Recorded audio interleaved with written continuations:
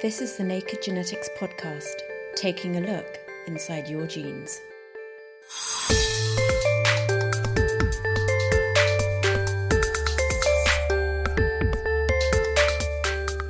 Genes, genomes and genetic technology are playing increasingly important roles in our lives, industries, food and healthcare. And at a point in the not too distant future, we're probably going to have to grapple with at least some of the contents of our DNA. But is the public really prepared to look inside its genes? We're taught at school about blue and brown eyes, dominant and recessive alleles, and you will have one or the other. And I clearly remember putting my hand up and asking the teacher, what about green eyes? And was told not to worry as it wouldn't be on the exam. Plus, the company aiming to bring molecular biology labs for all, and our gene of the month is crunchy on the outside. This is the Naked Genetics podcast for June 2016 with me, Dr. Kat Arney, brought to you in association with the Genetics Society, online at genetics.org.uk.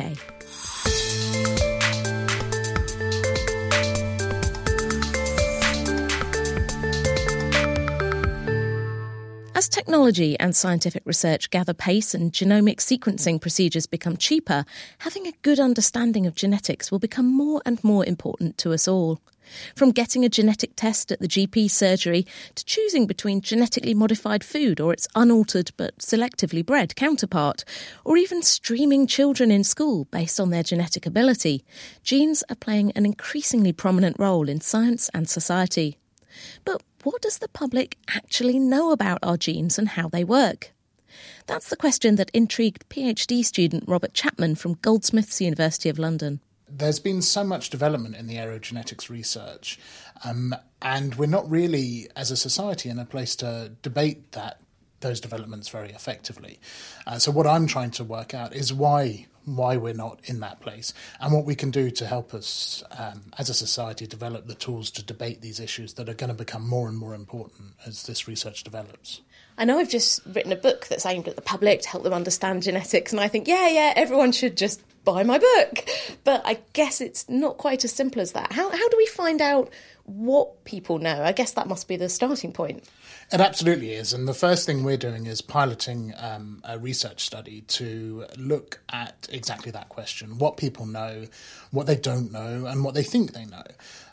We're hoping to find out also if there's any predictors of areas of knowledge or concern. So, for example, do people from certain ethnic groups hold different concerns to other groups? Are there age differences? Are there international differences? Is the way that genetics is taught at school a predictor of concerns and things like that? So we're really trying to do an empirical, quantitative study, I believe for the first time, in the broad area of genetics. There has been research in this area focusing on medical genetics, but not generally the issues as they apply across society. So that's the new thing, hopefully. So everything from pea plants to pandas. Exactly, yeah. I couldn't say it better. So tell me a bit more about the study. What are you actually doing? What are you asking? Who are you asking? So I can't give too much away because we've just piloted it, and I'm hoping that some or all of your readers will be interested enough to engage with the study when it is published. But we're looking at what people know about genetics, so there are general knowledge questions. We're looking at how they feel about genetics, so do they have concerns, for example, about genetically modified foods. We're also asking for information about their demographics. So this is very much a first stage. We're hoping to target it to as many people as possible. We're aiming for about 5,000 participants, stratified by profession and country. We're asking people whether they're parents or students, so we can really build up a picture of the demographics of our participants and see if there are any trends that we can spot that which then might help us target training material information more effectively. We've touched on why this is so important, but let's dig into that a bit more. Why do the public really need to get to grips with genetics as opposed to any other scientific discipline?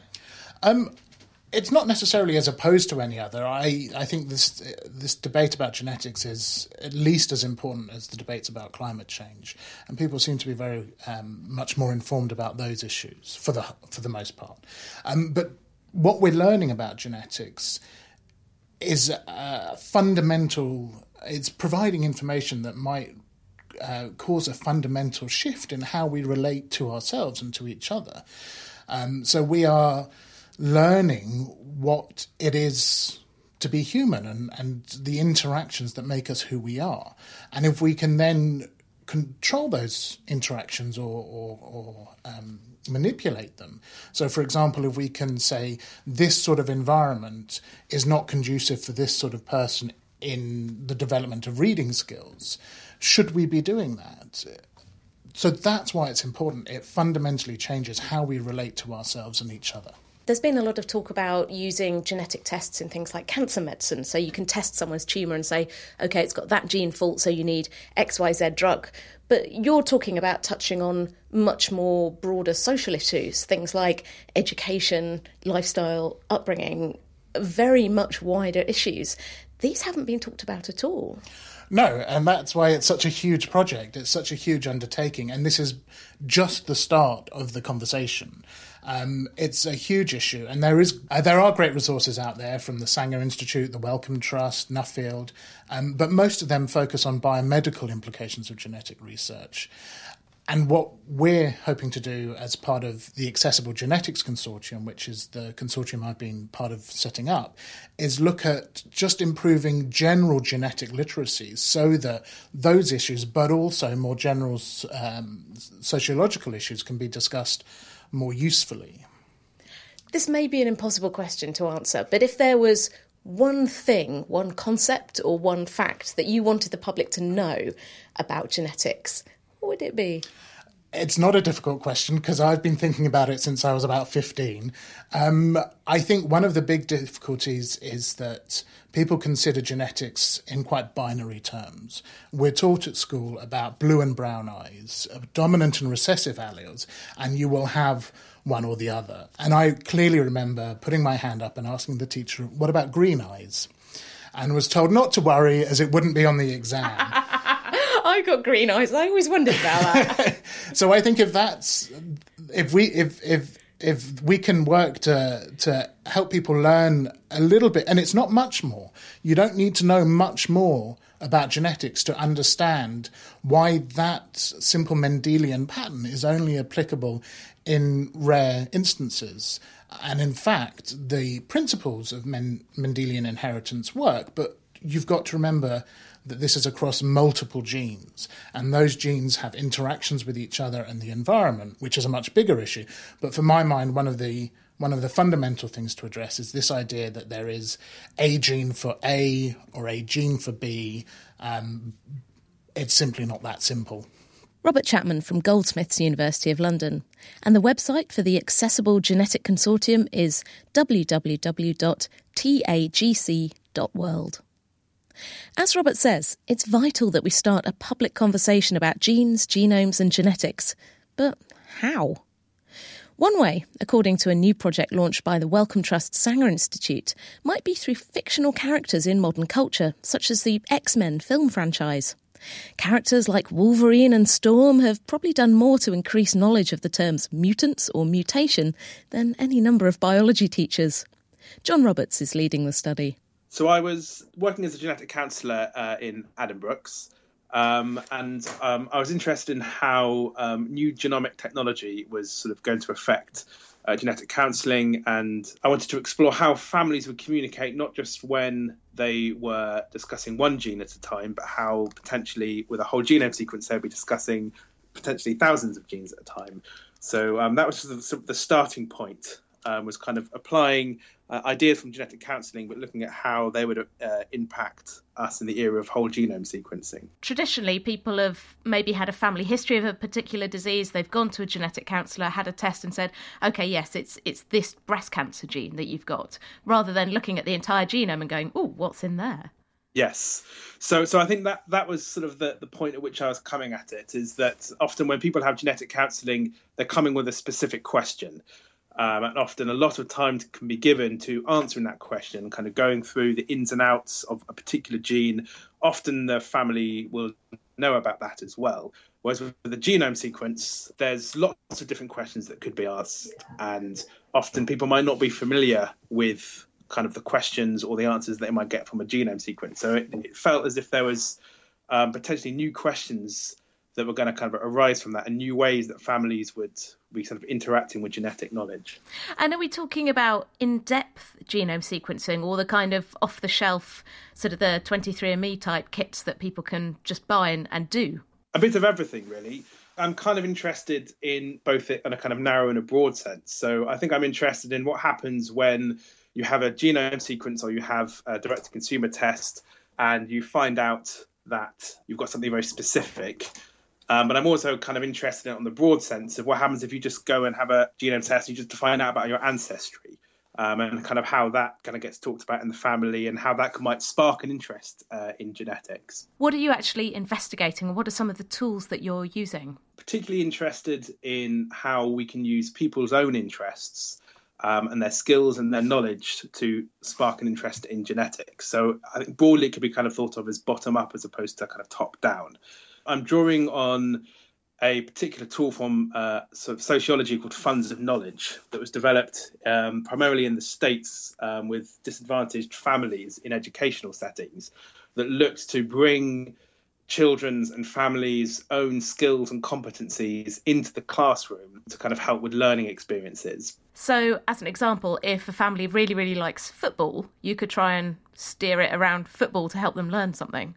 Exactly. So it's been shown as quite a good way of helping people engage in topics where they might have been sort of put off before, when they sort of think it's not for them.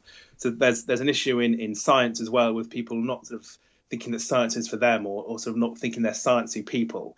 And I kind of wanted to make sure that I bypassed that and tried to engage people who otherwise might be off-put by, reading something about genetics or genomics, and might sort of see that and think, oh, that's not for me.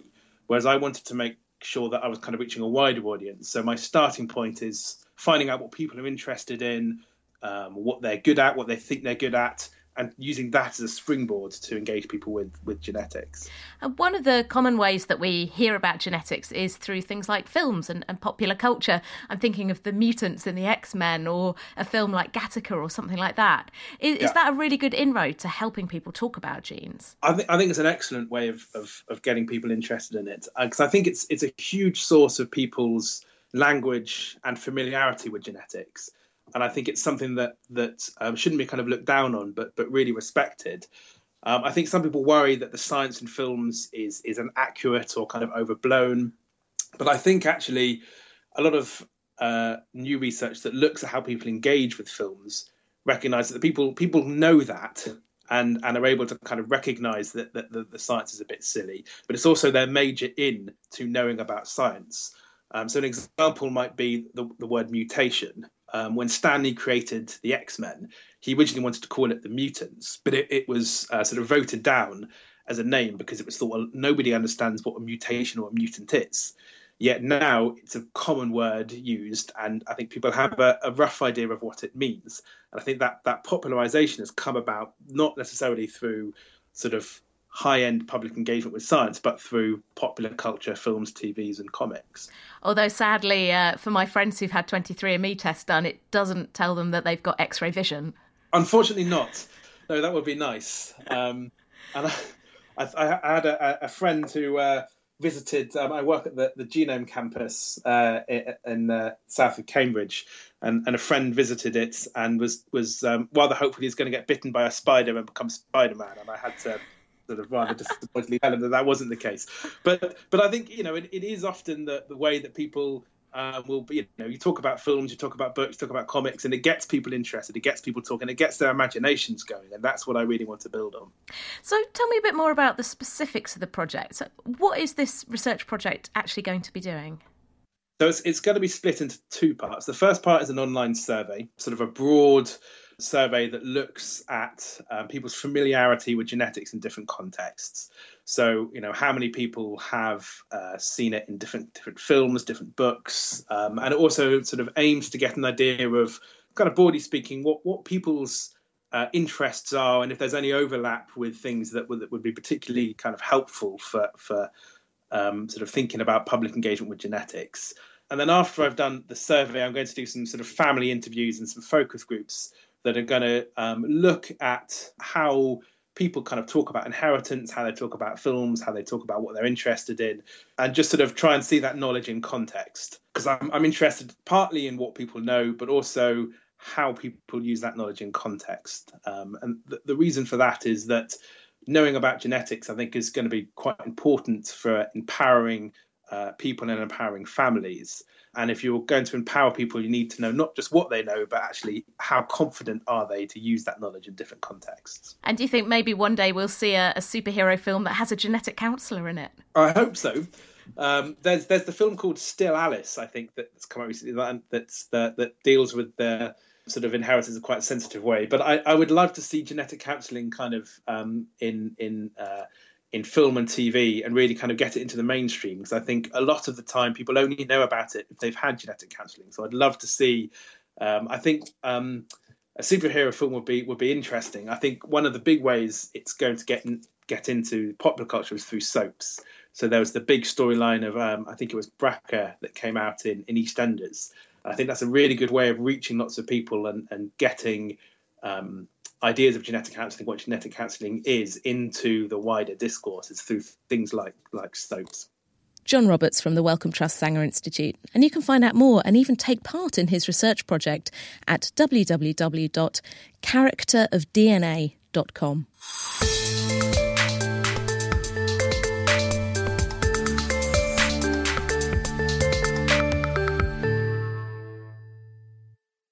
You're listening to the Naked Genetics podcast with me, Kat Arney.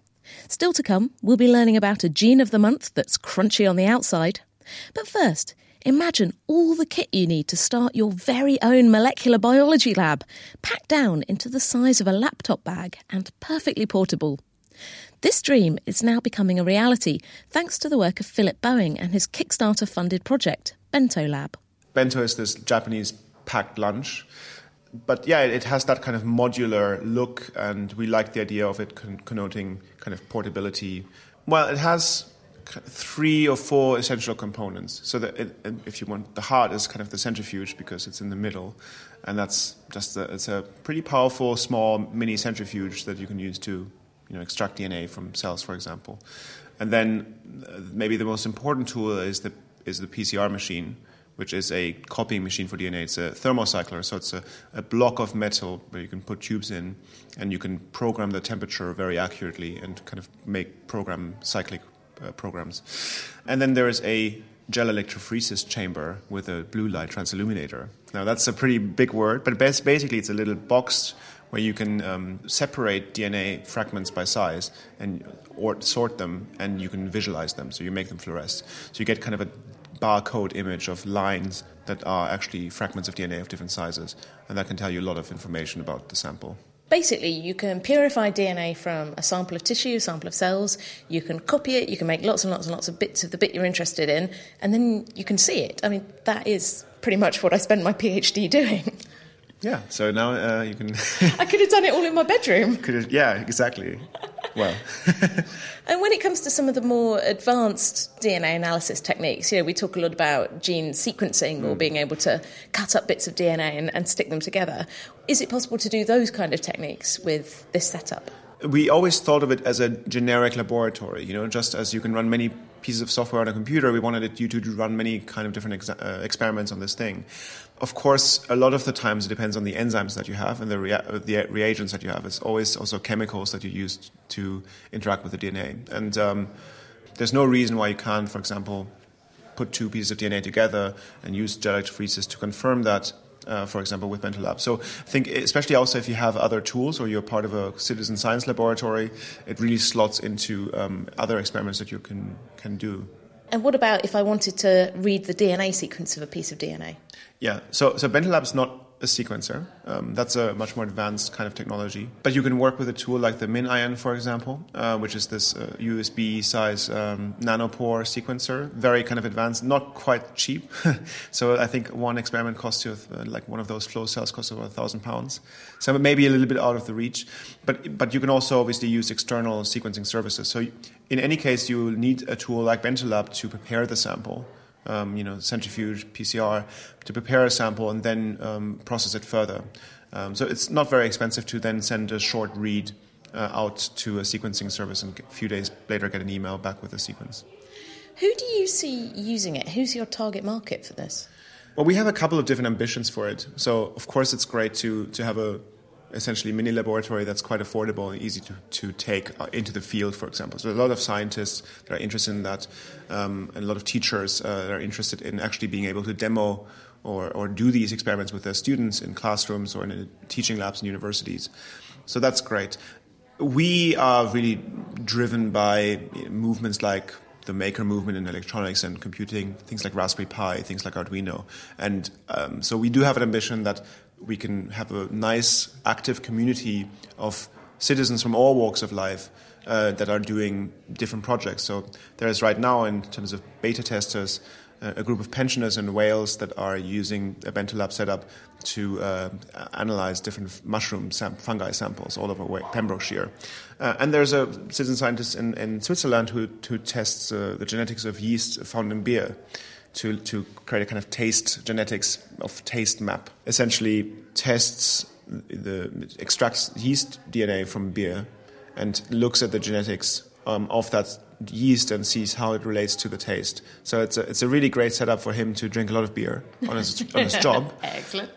But also, I mean, it's for me, it's kind of a textbook example of it's a serious scientific project, but it's something that you wouldn't really usually fund or that wouldn't really usually be done if those tools weren't accessible. And it's something that's really interesting to so many people. And so that's a project that we really like. So we kind of like all these slightly more, different hobbyist approaches to doing science, and we want to encourage that kind of community. When you see the idea of a lab like this, and maybe I've just got a bit of a twisted mind, but I think I could start taking DNA samples from people and testing them. I could work out, is my dad really my dad? Is there a risk that people might start doing that? I mean, there's a risk like this already. If you had that kind of ambition, which I don't think you have, but if you did, my dad is definitely my dad. See, there you are. So it's always good to trust your parents first of all. But if you really had that ambition, I mean, obviously there's already services that you could use. You have to sign a legal waiver, but I guess you're already past that point in this scenario. But even if so, I mean, if you really want this equipment, you can get secondhand equipment off eBay. It's going to be more expensive. It's not going to be nearly as nice to use. But if someone has nefarious ideas of what to do with this equipment, they can do that already. What we want to do, therefore, is we do want to encourage the science, but we also want to raise the kind of maturity of the conversation. So for most people who are starting for the first time with Bentolab, they are getting a kind of starter kit with all the reagents and bits and bobs to get started. And we really embed that in a context of not just understanding the scientific processes and the kind of craft that goes into it, but also the legal responsibility, the bioethics side of things, the really understanding how to interpret a result and how to contextualize it. So not just, I found this gene, but actually, what does that mean and what are the consequences? What would you hope for if many, many people do get their hands on the Bentolab and start doing science with it? Well, I think it's so hard. It's really hard to foresee the future, and there are many examples of people getting that wrong. I mean, I think there are some clear short-term examples.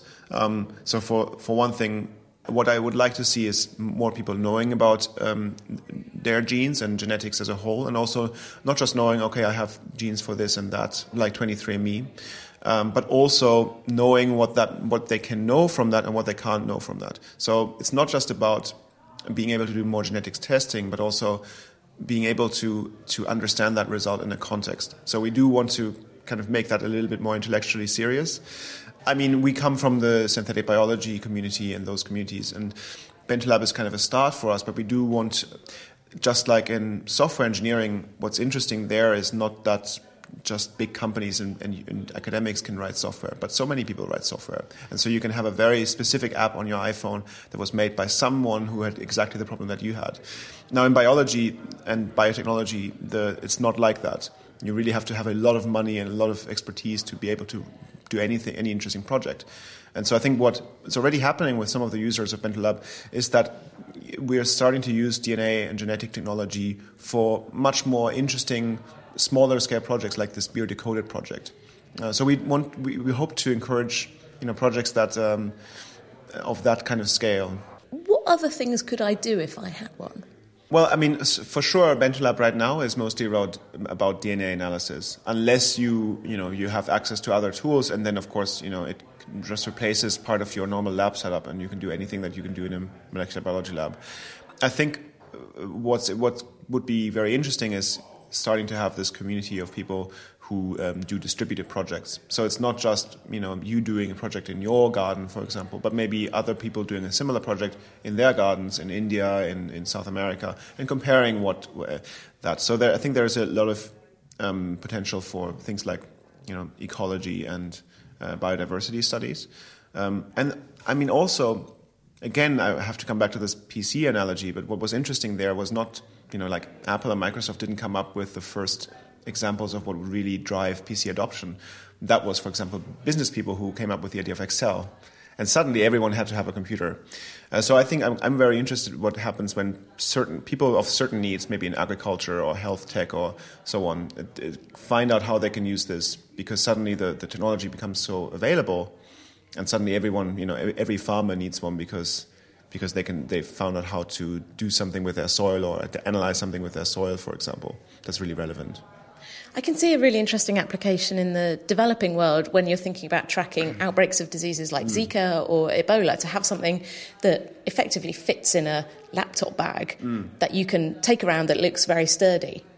Yeah, I mean, there's a lot of interest now also with this new rapid sequencing technology to do these things right in the field. And there's people have always done kind of take a sample and get it sequenced, but it usually takes 2 or 3 weeks turnaround time because they have to send it to a lab in Europe or the States.